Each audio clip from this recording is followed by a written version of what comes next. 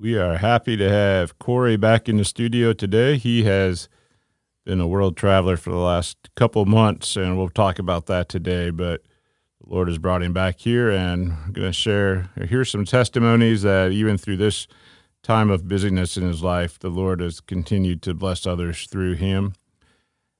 It's been 1 year since Restore Gospel Podcast came into existence last June. So we are happy to all of you that have been listening, that have given feedback, and hopefully today we'll answer some more questions and things that have come up in response to some of our listeners. So join us and hope it continues to be a blessing as we press on into this next year. Welcome to Restore Gospel Podcast.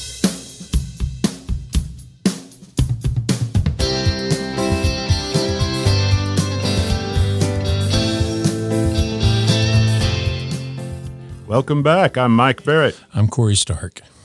Corey, I'm glad you are back today. It's been a long time. We've had several episodes that were pre-recorded, but you and I haven't done this in a couple of months. So I know you've been out. I can't believe it's been that long.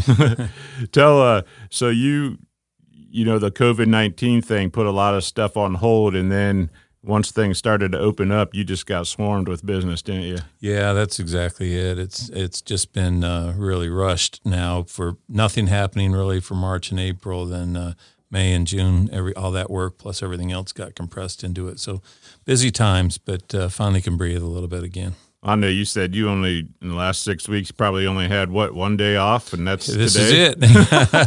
This is it, yeah, right. 6 weeks of working straight. Not only that, but you've traveled from Houston to Trenton to Joplin. Somewhere every day, and trying to manage 3 or 4 projects. And I work as a contractor, so to speak, and so I've got different customers. It's not just like one company that I work for. So unfortunately, about 5 different people all just said, "Hey, we're ready for you now," and they wanted all that done at the same time. So yeah, it's been busy, but the Lord's been good.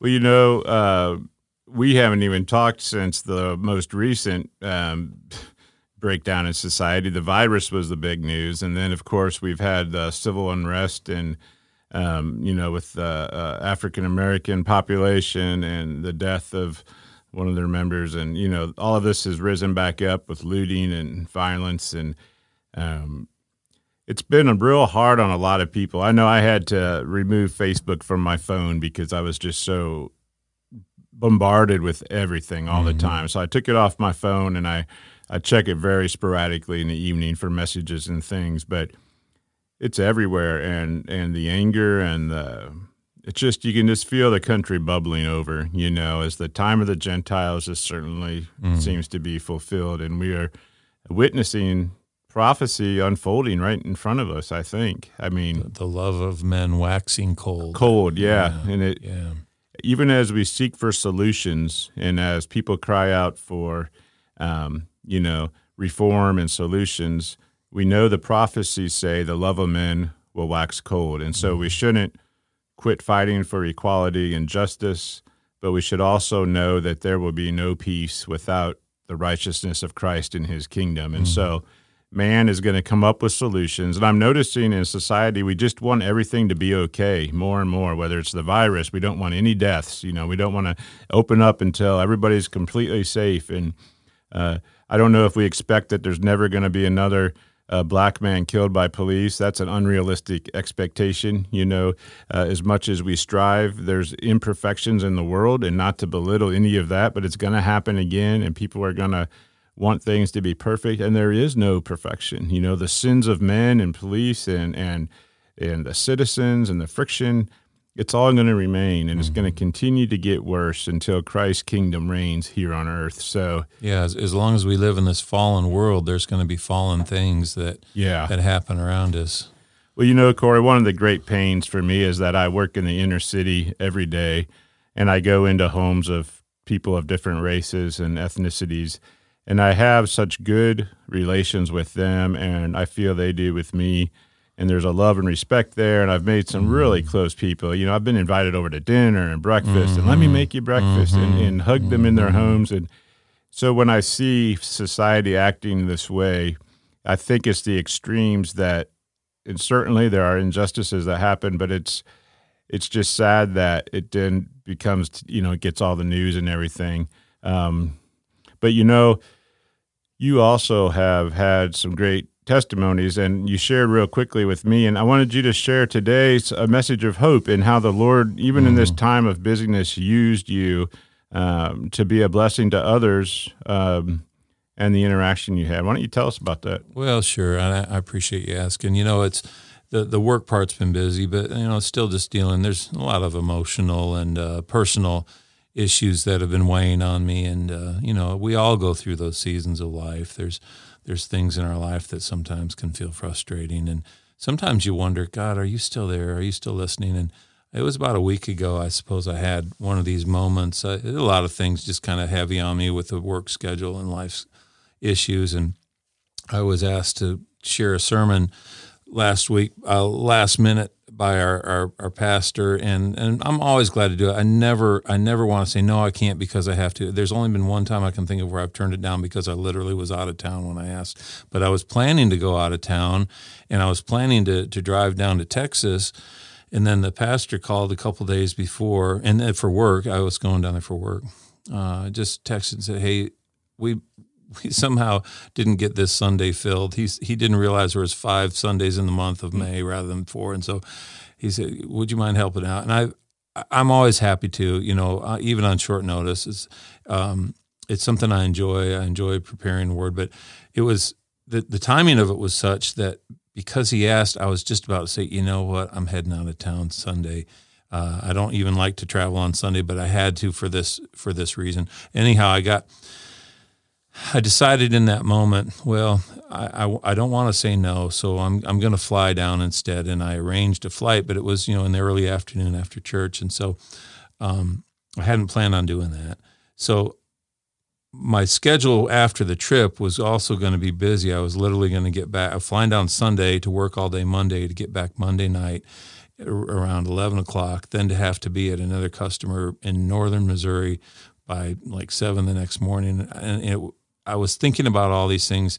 So on my way to the airport Sunday, I was low on gas, and I thought, I'm going to go get some gas because I don't want to have to fill up at 11:30 that night because I still had another hour to drive to where I needed to be for the next morning once I got home.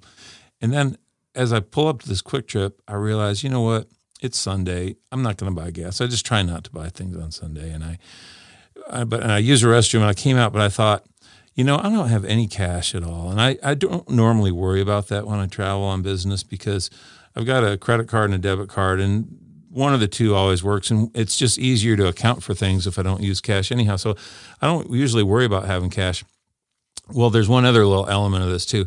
I also never check a bag because I try to get flights that are always direct to where I need to go. And even if I've got to make a plane change, I just carry minimal things. But I had some computer stuff. I had my hard hat and all these things, and I took a suitcase, and I did 2 things. I stopped and got a little bit of cash on the way to the airport, which I only got $40, and I decided to check my bag too, because now with the COVID thing, the direct flights to Kansas City to Houston, they just weren't there. And so I'm building up all this for a reason. So I was going to have to make a plane change, which I normally never do on my way to Houston, and I thought, I'm just going to check my bag. And so I got $40 of cash at the ATM. I decided not to buy gas, but I stopped at this ATM instead. And then I get to the airport, and everything's fine, and I make my plane change. And I finally get on the next flight, and I get off the airplane in Houston. And as I'm waiting there, the bags haven't come yet to the baggage claim. So I thought, well, I better use the restroom because I got to go drive now to my customer site, and it was already late at night. And I came out of the restroom, and as I was just standing there waiting for the bags, there was a man next to me, and older than me, and he was being, he kind of doing his own thing, charging his phone, and I was just kind of waiting for bags. And then all of a sudden, he just kind of moves a little closer. He goes, "Sir," he said, "this is going to sound really funny," but he said, I haven't eaten today. And he said, "I don't have any money." He said, "I've been in the hospital, and my daughter just wanted me to come stay with her. down here. And so she got me a ticket and everything, but I'm just wondering, and it wasn't like a homeless person coming to me on the street. This was just a man, an older gentleman who just got off the airplane. And I had this cash, which I normally may not have ever had. And I just reached my wallet and said, hey, could this help you? And I gave him $20. And, he was thankful almost to the point of tears. But this voice in my head just prompted me, ask if he needs more. And he was thanking me. And I said, could you use more? And he goes, oh, man, if you could. He said, then I know I could, at least make sure I have something in it for the next couple of days. And so I gave him the other 20. And he was so, and I didn't even really need it, but I just felt prompted to tell him this. And then, that morning I had kind of started the day in a little bit of self-pity, feeling like, Lord, and I really literally prayed this because I was thinking, Lord, there's so many times in scriptures when you send an angel to encourage someone or to counsel them or to give them guidance. And it wasn't like I was saying, Lord, would you send an angel? But it was like one of these moments where you just want to know God's there, just feel like, if I could just feel the touch of your hand somehow. And as I'm standing there, this gentleman says, now I don't know the Bible that well, but he begins to quote these beautiful scriptures, and he starts telling me how to never lose hope. And it's like all of a sudden I had this friend who put their arm around me in a spiritual sense and starts telling me all the things I wanted to hear from God. And he said, when I saw you come out of the bathroom, he said, I felt God's Spirit rest on me and say, go ask that man to help you. Mm-hmm. And he came over, and then he said, and then you came over and stood right next to me. And then as we're standing there, he's just telling me these beautiful words of hope, and he didn't know why I needed to hear that, but I just did. And then as we're talking, he was explaining his situation, which was all genuine. This wasn't some contrived thing to try to get money out of someone in the airport.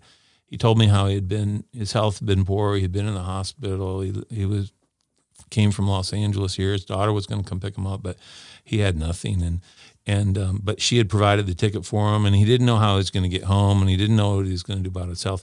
And as he's telling me this, God's Spirit rests on me in a way that I just hadn't felt for a long time, much more powerful than the sermon I'd gotten through that morning. And just simply these words, tell him, be anxious for nothing. And as he's sharing for, several minutes, telling me scriptures and Bible verses and giving me hope, I said, there's also a Bible verse that says, be anxious for nothing. And he looks and he looks up and he like throws his arms up in the air like, oh my gosh, that's one of these things. And he says, that's the second time I've heard that today now. And he said, and I know God brought you to me to tell me that. Wow. And so he was like, wanting my name and number. He said, I want to send you this money back as soon as I get some money. And I'm like, no. I said, you pay me back by you help the next person when they need help. You help them, and it wasn't about the money. I just realized that God had sent this person here, and we were there mutually for each other, in our time of need. And this is life, I guess, in God's playbook. This is how it works out. He gives us each other when we're hurting. And so I didn't, my bag came out on the carousel and I didn't even want to get it because I didn't want to stop talking to him, but we kind of came to a natural point where it was good to shake hands and say goodbye. And he said something to me that he said, God made us of different races, but God made us both with a purpose. And when we serve each other, we're fulfilling God's purpose. This is quoting King Benjamin. This guy's telling me this. So right? He wasn't a white man. No. And so as we shook hands and departed, it was joyful. In this moment, I grabbed my bag and I jump on this rental car bus and to take me out to the rental car lot. And there's only me and another guy waiting as passengers, and the bus driver's distracted, and he's texting or something. But I'm not in any hurry. It didn't bother me if he needed to take care of a text. And then, as if he was talking to everyone and no one in particular, the bus driver just announces, I'm sorry, there's just a hard situation going on in my family. and I got to get a lawyer, and I got to do this. And here's the bus driver just telling us passengers this is here it is 11 o'clock at night or whatever, and in the same moment, the same Spirit touches me again and said, "Tell him be anxious for nothing." And here I'm sitting at the back of this rental car bus, and he's telling the story, and I finally said, the Bible says be anxious for nothing. And he stops, he throws his hands up. He almost brings the rental car bus to a stop, and he goes, "I can't believe a passenger just told me this." He said, "God," he said, "this is exactly what I needed to hear." This guy's telling me this, and the other passenger on the bus, he's nodding and everything, like agreeing, and he said, "This is exactly what I needed to hear." So it was just kind of funny, and that's kind of the end of it all. But I just sort of feel that there are times when God uses the simple things in profound ways and brings us peace and lets us know through that assurance that He's there with us. It's interesting that happened after, your prayer time with the Lord that morning and just your simple request to Him. Yeah. And the way He blessed you was by allowing you also to bless others and wrapped that into that. Yeah. We don't know His purposes. And so often when we read Scripture, the New Testament, we lose the perspective that most of these stories and chapters we have were written by people who were in jail. They were suffering. They were having hard times, and sometimes it's for that very reason that it brings us in a closer way to God. Well, I'm glad you're back and able to share that with us, especially with everything going on in the country. Mm-hmm. That here's an example of two men of different races, that are just helping one another and sharing the Spirit of the Lord with each other. Yeah, it's like I gave him the means for physical food. He gave me the means for spiritual food, and we were both blessed, by God in that moment.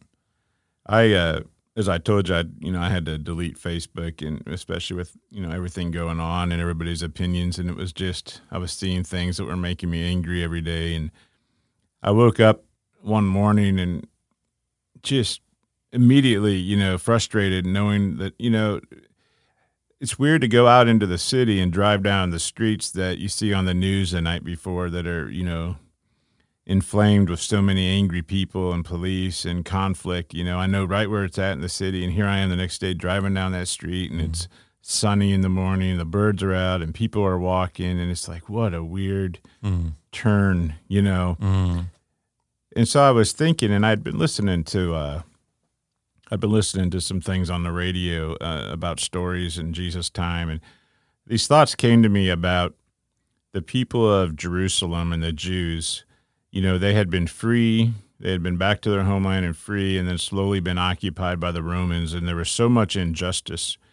And they would bring all of their crops in and they would harvest their crops, and they would get all the money from that, and then they would have to go and pay taxes on it. And sometimes the taxes were so great that they couldn't, they wouldn't have enough money to plant their next crop or even to get by for the year. And so now they're enslaved to the government, and they're having to take out loans at high interest and losing their lands and having to sell their lands. And this was a society that they were, part of at that time. And many of them were looking for deliverance from this oppressive government, from this injustice, from the way they were treated by the authorities, the Romans and everything. And here comes this man on the scene that's preaching this new way of life, a completely upside-down way of life, a completely upside-down way of thinking, the kingdom of God. And he's telling them, don't fight against your oppressors. Don't try to lash out. If someone hits you, turn the other cheek. If you're asked to carry a cloak 1 mile, go 2. And that was so many things that, this eye for an eye and this tooth for a tooth and this payback, tit for tat and vengeance was told to be done away with. And there was many of them in their society. They were called the Zealots. I think there's one in the Bible, if it's Simon the Zealot. Or zealous for the law, right? Yeah. And they were zealous to overthrow the government. And there were different groups that they said, would, here and there, different people from these families would disappear, and like, well, where'd they go? They were going up into the hills, joining these groups that wanted to fight and overthrow the government and start turmoil. That way, yeah, okay. And so, sure enough, Jesus comes and tells them how to act, and how to bring the kingdom of God, and how to bring freedom eventually, how to have freedom and how to have peace.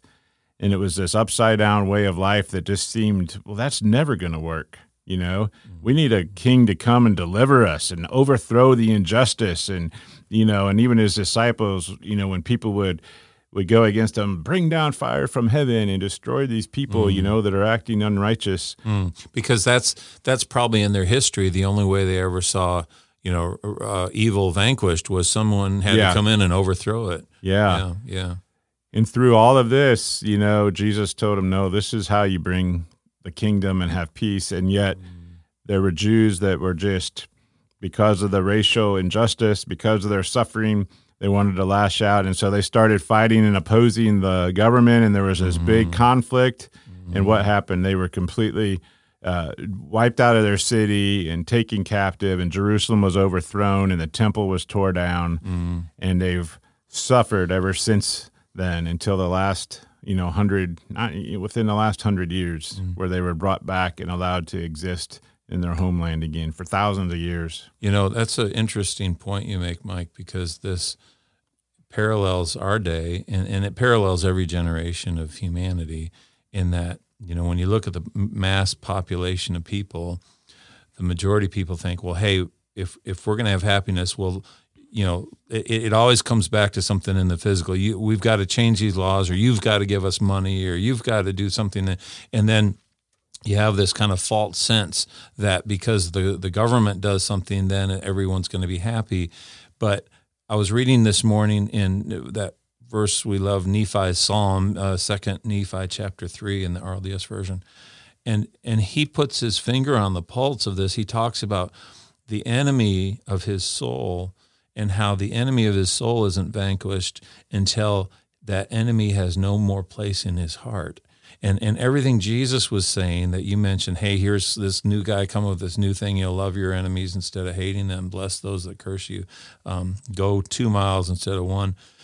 All those new ideas were the things that change your heart. And that's what he was teaching. Hey, if you want world peace, your heart has to change. And it isn't going to be just some new law got put in effect, or everyone gets a check for $2,000, or, all these things that are our ideas. Jesus was speaking to the things that will make an eternal consequence. And a friend sent me a text with a little video clip put out by the LDS Church just recently, and it was beautiful. It was in this time of strife, and it comes to it's there's not a lot of words to it, but it's simply that, all the problems, all the suffering, all the injustice that is here right now won't be resolved. And then it says, until we are one. And it then quotes a scripture about, if we're God's, we need to be one. And it's true, but we can't be one until our heart changes.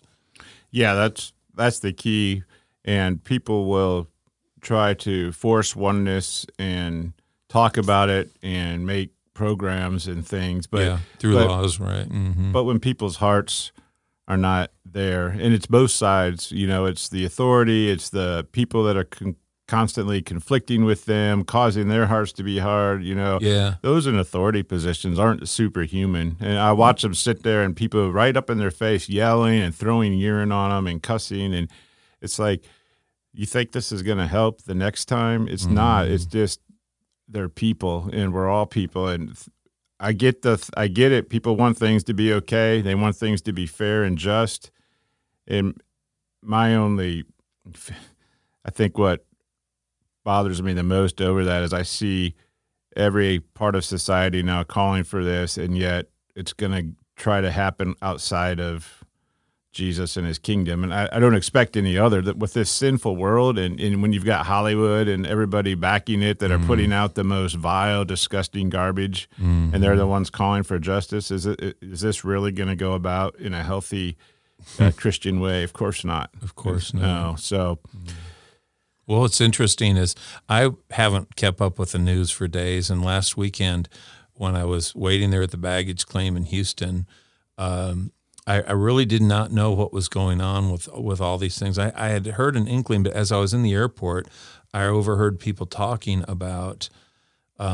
Someone said, "Well, are you going to be able to get home? Because that's right where the riots are happening. They got to drive through some area."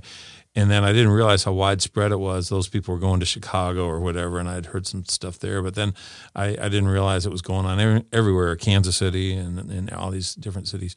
But as all those things were being set on fire and for racial motives, I looked back on it and realized, and here are two men who are total strangers in the airport of, black and white, found a bond in brotherly love and kindness. And that was stronger than any of the evil. And that's the love in our hearts when those forces gain strength. That's what ultimately overcomes evil. I think it's 1 Nephi 7 somewhere in there. It describes a point when Satan is vanquished. And Nephi writes these words. He says, "And because of the righteousness of the saints, Satan has no power." And isn't that interesting that it'll ultimately, and it's not because we have the righteousness within ourselves, but it's because when our heart finally changes, when we are committed to that way of life that Jesus describes, where we won't speak evil of our neighbor and we will love our neighbor as ourselves, and we adopt those attitudes, that's when Satan's vanquished. While you were gone, Corey, I got a voicemail and a text from a sister that's been listening to our podcast. They're having a little study group, and I wanted to share this with you and get your insight. She was wanting us to maybe talk about this, and I told her you were out of town, but now you're back. And It was funny because I texted you a quick question. I knew you were busy, and as I was talking to her, in answering her, you sent me a text message with the same line of thinking that I was speaking to her with or about. So here's what she was asking. She was asking about, we kind of mentioned in passing, and this is a while back, they're on some earlier episodes, that God created all things, including evil. And they had, I don't know if it was a disagreement or they didn't understand that quite the same. So I wanted to ask you, expound on that. Did God create evil, or did God say, because I even was talking with another friend, and he said that means that God's not a perfect God, that he would create a being that he knew was going to have eternal torment, that would be a mean thing to do or a bad thing to do if you're an all-loving God, knowing that was going to happen. So I'm just curious your thoughts on that. Yeah, I like that. It's something that even a couple months ago, I probably would have, I don't know, I would have wanted to kind of squirm away from that because it isn't obvious to us because of how we're brought up in not just the church, but in Western civilization and our views of God and Christianity. In the more recent months, having tried to start understanding some of the Hebrew understandings and the ways of thinking. We talked about it recently, how, hey, you hold the pencil up and the Westerners see it as this yellow thing 8 inches long with an eraser on the end. And the Eastern mind looks at it and they don't see the object, they see the purpose. They say, oh, that writes words and erases them. So this way of thinking that goes into the scriptures plays into the answer I want to give to that. And it comes back to God being one. When we read that scripture, hey, the Lord our God is one God. Well, that's the scripture that sucks the air out of the room in our restoration circles anymore. The oxygen's suddenly gone if you read that one because people take sides. And I'm building this up for a reason. In that scripture, we take it to mean, well, is it one person or is it 3 people? And people debate that. Well, the answer was that the Hebrews didn't go in that direction at all. They saw God as justice and mercy. They saw one. They saw unity from him, and that's literally what the scripture meant. God is one in terms he's unified, he's balanced, and the scriptures just to look at that, to start in the answer, say it's interesting that they say God created good and evil. And I have Isaiah here. Yeah, read that. So Isaiah 45, right around verse 12, or actually verse 7, says this. This is the Lord speaking. I am the Lord, and there is none else. I form the light and create darkness. I make peace and create evil. I, the Lord, do all these things. Yeah, now, besides that being beautiful Hebrew parallelisms, the light contrasted to the darkness, the good contrasted to the evil. We got to be careful.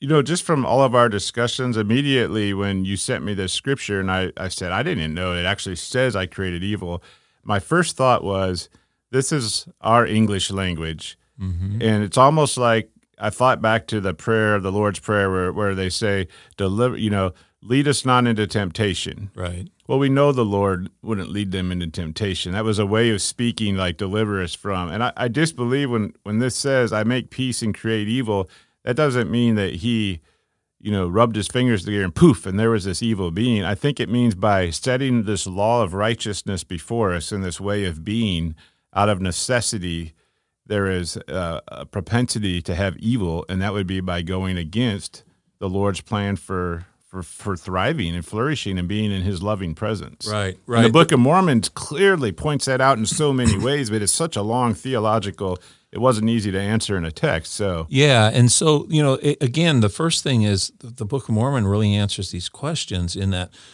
when Lehi's telling his family about God in the story of Adam and Eve, he doesn't just start off with Adam and Eve being kicked out of the garden. He talks about the fact that God created an opposition, and God created an opposition to all things. And the tree of life was in opposition to the tree of the knowledge of good and evil, even in the garden.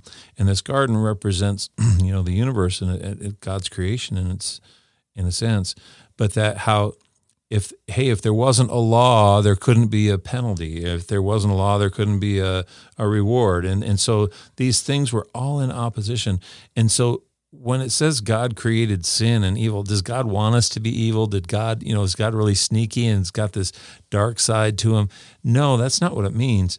It means that God created everything and there's a balance, and the whole purpose of life is our agency to choose in the middle of that balance. We're on the balance. Are we going to choose the dark or choose the light? Let me read from 2 Nephi 1, and this is from what I sent to her. For there is a God, 2 Nephi 1:95, for there is a God, and he hath created all things, both the heavens and the earth, and all things that in them is. We talked about that Hebrew because they viewed that as one. Yes. So that's why it's it's not a dummy that couldn't. Heaven and earth were seen as one entity together, right? All things that in them is, both things to act and to be acted upon. And 97 says, and to bring about his eternal purposes in the end of man, which we know is to bring about the eternal life of man, after that he had created our first parents. And so to bring about the purposes of men, there has to be more than just two. There has to be a way for all the souls of men to be able to experience what he's intended for them. After that he had created our first parents and the beasts of the field and the fowls of the air, and in fine all things which are created, it must needs be that there was an opposition. In all things. Even the forbidden fruit in opposition to the tree of life. Just so they think Corey wasn't making that one up, right? The one being sweet and the other bitter. Wherefore the Lord God gave unto man that he should act for himself. And there, I think, is the potential.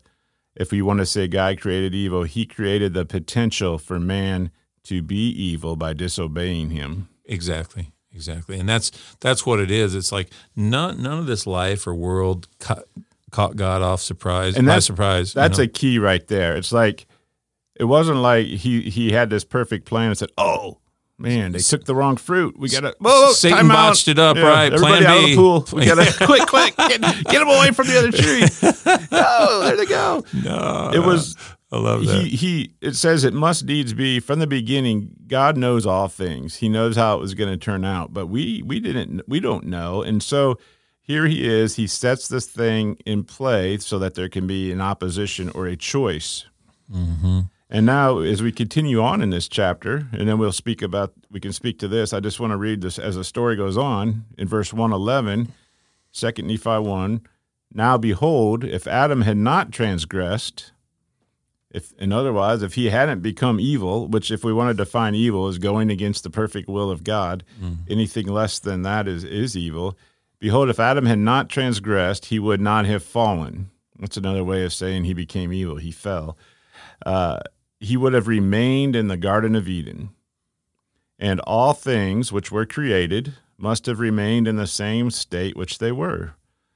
After they were created, they must have remained forever and had no end, no death, no trees dying, no animals dying, no bloodshed. But, and it goes on, verse 113, they would have had no children. Wherefore they would have remained in a state of innocence, having no joy. Yes. And that's what man is created for, joy. And joy only comes from being in the presence of your Creator. Not only that, but let's read what else joy comes from. For they knew no misery. You have to know misery. You have to fall in order to have joy. That's where people say, how can a loving God be this way? I can't argue that any more base than this basic philosophy right here. We can't ask that question, how can a loving God? That's like saying, how was God always? How was God always? Yeah. Well, because that's the way it is, and that's the nature. To know joy, you have to know misery, and that's one of the most basic things you have to exercise faith in. You know, this is... well, let me read one more verse. He says, they would have remained in a state of innocence, having no joy, for they knew no misery, doing no good, for they knew no sin. They couldn't do good, and that's where joy comes from, right? Choosing his ways. But behold, all things have been done in the wisdom of him who knoweth all things. So it didn't take him by surprise. Exactly. And here's the one that I've used this verse so much in my life. Adam fell that men might be, and men are that they might have joy. It's so poetic. Mm-hmm. Adam fell that men might be, and men are that they might have joy. In other words, did God make Adam fall? No, but he set everything up that Adam could fall and knew that he would fall. So in that sense, did God create evil? Well, he created the way for men to know misery, to fall, and to become evil, and by so doing to have joy and to have complete happiness and eternal life with him. Yeah, every one of those words shows so much depth of, just the Hebrew part of it, the parallelisms, the light, the dark, the life, the death, and even the final destination of man is either to be in God's kingdom or to be cast out, right? And this is why it starts here in the beginning, because there's an opposition. If there's an eternal plan of salvation, there's also an eternal plan of punishment. Those are the right. The parallels, and all this leads to that. And so God, is God. The Scripture says, for instance, God doesn't tempt man. So people think, well, God's not doing anything evil; it's all Satan. Well, it's like God created this environment, and we're in it. And what's interesting about it is another word, the word author. You can a couple scriptures. And this is a total contrast, but Moroni says this in Moroni 6, people who were baptized, it's referring to them, but it says that their names were taken, they were remembered, nourished by the good word of God to keep them in the right way, to keep them continually watchful unto prayer, relying alone on the merits of Christ, who was the author and finisher of their faith. So Christ is the author of our faith. In other words, the path back to him. He's written the plan for the path back to him. But what's interesting is that word author is used also to describe Satan in the total opposite.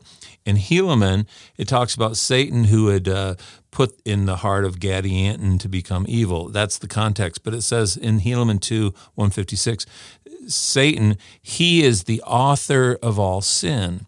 And he doth carry on his work of darkness and secret murder and all these things in generation to generation to get a hold on the hearts of the children of men. Well, what's interesting is Jesus, on one hand, is called the author of our faith, and Satan is called the author of sin. And it's not like Satan created evil. That's not what it means. It's like he's written the playbook for which sin can draw us away from God.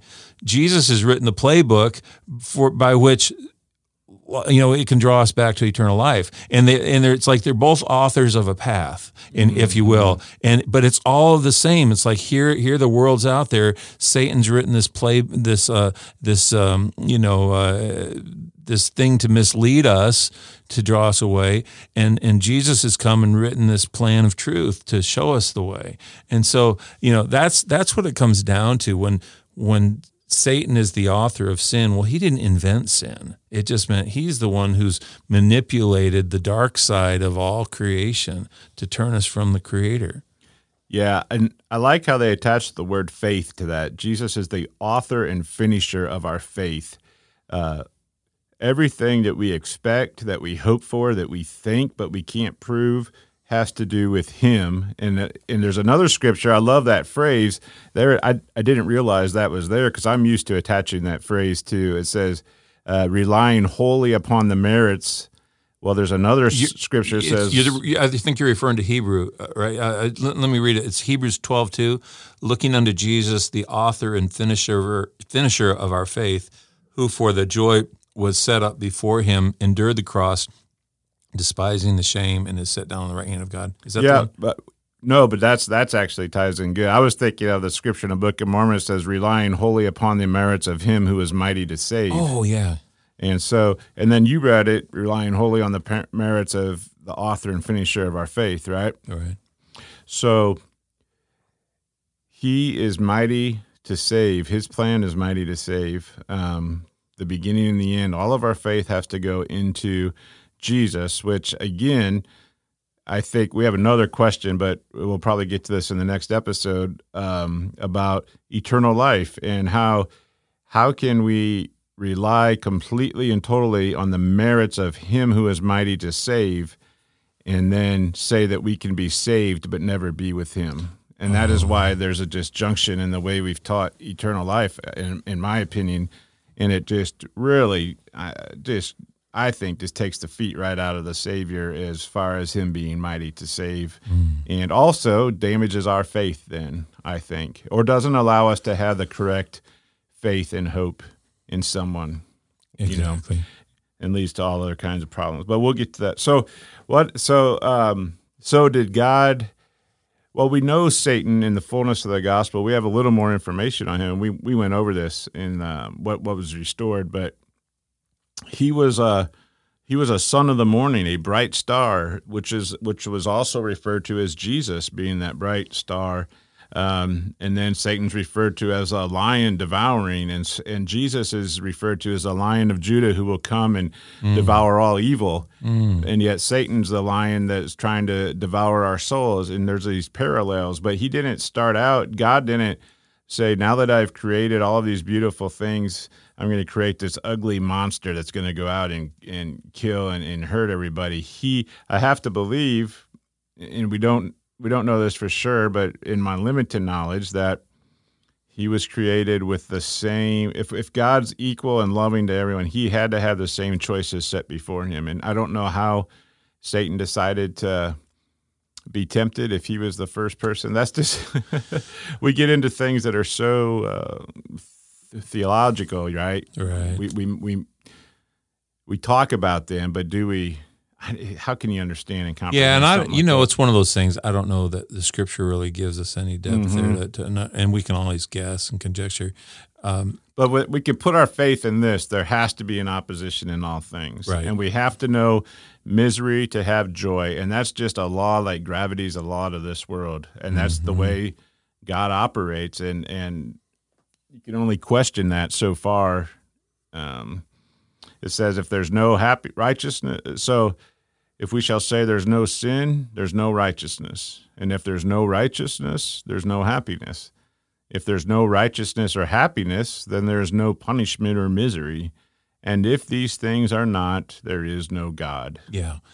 Scoffers like to point a finger at Christians and say, well, if you're God, if there was a God, for instance, or if you believe in this God or Jesus and all these things, if he was so loving, then why is there so much evil in the world? And then they assume that's a question you can't answer because, well, yeah, I don't know. But here's the Book of Mormon again. Restored, plain and precious. All this truth is evident now. And these are the things, by golly, we should have been teaching in Go Ye and Teach, but this whole, because our generation could have been better prepared for this, I guess is what I'm getting at. I took philosophy classes in college to go along with my criminal justice degree. I mean, like 3 or 4 levels up. I don't know why we had to take so much, but this sounds just like the best philosophers when they would theologically lay out, well, this is this, and this is why.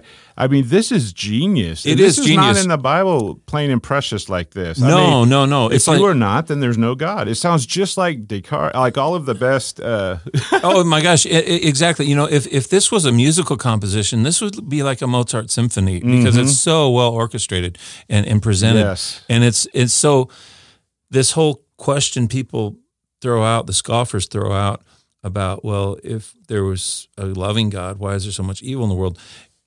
It's like we don't have to even accept the premise of that question because it's wrong to begin with. Because if you understand this, what the Book of Mormon is clearly laying out, as you point out, Mike, that the whole underlying reason for this existence is that God wants to save us from this, and everything that he's doing and done is because if he didn't intervene and step in by his grace, this would be reality forever, and then we'd be dead and never with him again. It's like, no, he's saying this is an ugly, evil world, and bad things will happen even to good people, and that's the consequence of a fallen state. And I'm here to save you from this. It's not like, oh, everything was just good and I'm just allowing bad things to happen. No, that's not it at all. He's wanting to wake us up to the fact that there's such a brighter, more powerful reality, and this isn't it. Yeah. I am here to draw you to me in the midst of all of this blackness and sadness and evil and darkness. I am drawing you to me. I am asking you to respond, and I'm giving you these words that are so plain that if there wasn't evil, and so when you ask, how can a loving God allow all these evil things to happen? You say, if there weren't these evil things, you wouldn't exist, and the world wouldn't exist, and there would be nothing. Yes. It's so tied together, and it's like, because if the world wasn't evil, you never would have been born. You never would have had potential to have joy. Right. So how do we have joy? You have to know misery, and you have to choose righteousness. Mm-hmm. That's the only way. Nothing else will fill that. Mm-hmm. And it's, this would stand any professor. I mean, this needs to be side by side in philosophy class books. Yeah, because Camus and everyone else, right? Yeah, it's wonderful. Golly, it really provides the balance. This is also. I don't know. I guess I lost my train of thought. That's okay. You're gonna have to pause. Well, I'm gonna read the rest of this. Yeah, go ahead. Because I'm gonna continue. So if there's no righteousness or happiness, there's no punishment nor misery. And if these things are not, there is no God. And if there is no God, we are not. Neither the earth, for there could have been no creation of things to act or to be acted upon. Wherefore all things must have vanished away. So when you say if there's no evil, then poof, we're all gone right now. Right. Everything. And so this whole existence, the people wonder, like you brought up, well, how is it that Satan fell and all this? And I'm going to quote I'm not going to quote. I mean, I'm going to preface this by saying this is totally my idea because I don't think there's anything in Scripture that supports it. But I've wondered this same thing. And how is it that Satan not only fell, but supposedly took a third of the angels with him, when they've been in God's presence? Now that's scriptural. That's that part's scriptural. Yeah. But the reason for it is never really explained, other than that, we get this idea. Well, he rebelled, but how could he take so many with him? And again, I think it could be this: when he knew that the only plan was that God Himself had to step out of eternity and take on flesh like all of the rest, and that the propensity to sin is 99.99999 times 10 to the 99th, that you're going to sin if you have flesh, right? And that he knew this, that if God sinned, there would be poof, no creation, right? He understood the consequence of this, because what God did in taking on flesh was probably the biggest astronomical, what do you call it? Improbability of all times that even God could do that. And that shows so much to me, that the power of how consequential sin is, and also the fact that how hard it is to live a life without sin, that we have to have a Savior because we couldn't have done it. So that God loved us so much, it's kind of like, Satan must have viewed us as like, ants in an anthill. We weren't worth anything. Why are you going down there for them, right? Mm-hmm. And then must have been able to use a rational, pretty compelling argument to convince everyone else, God's going to do this, and it's not going to work. Right? He's going to fall. He's going to fall. If he has flesh. Yeah, and this creation, as we know, it's going to all turn into something else. Come join me right now. I mean, that to me might be the reason. It could, maybe not. And again, I just want to close that part of it by saying that's just an idea. I'm not saying it's in Scripture, but my gosh, it's amazing.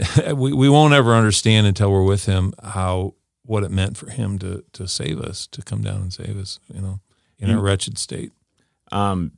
This morning on our morning drive with my son, we turned the music down for a minute. We were listening to Andrew Peterson's "Is He Worthy?"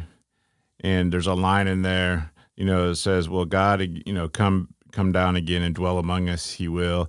And I just stopped the song for a minute. I said, "What's that going to be like, buddy, when God comes back to dwell among us?" Think of all of the sadness this year so far, all of the fear, not meeting together. What's it going to be like when God comes back to dwell among us? And he didn't think very long. He said, it's either going to be the best day, the thing you always hoped for, or it's going to be the worst day because it's the thing you fear the most. Wow. That's insightful. Wow. Yeah, because if we are not looking forward to that day and being with him in his spirit now and enjoying that, then that will be a terrible day, when we have other gods before him now. And I think that's the hardest thing for me, Corey, is watching people destroy and hurt one another and not being angry at them and not wanting to take on that spirit that says, God, bring down thunder from heaven and destroy these terrible people that have so much hate and anger. And instead you look at them and think, oh my gosh, what a work for your heart to change and not to become a son of perdition when you're caught up in this wave of violence and anger and hatred towards other people. And how do we have compassion on them? I think it's thinking on, what Weston said this morning, it's going to be the worst day, the thing you fear the most, or it's going to be the greatest day. And think how much changing has to take place right now for that to be the greatest day for all of these people that are at odds with one another right now. Oh. Well, anything else? Oh, it's just good to be with you again, brother. Good to visit. We are just two friends having casual conversation about the things of eternity, and we were happy to welcome you back into that conversation today. I think the message that we end with is needed more so now than ever. Corey, what are we doing? Just walking each other home, brother. Walking each other home. Hopefully we can remember that. Everything going on. Say your prayers. Spend time with your Lord. Until next time, God bless.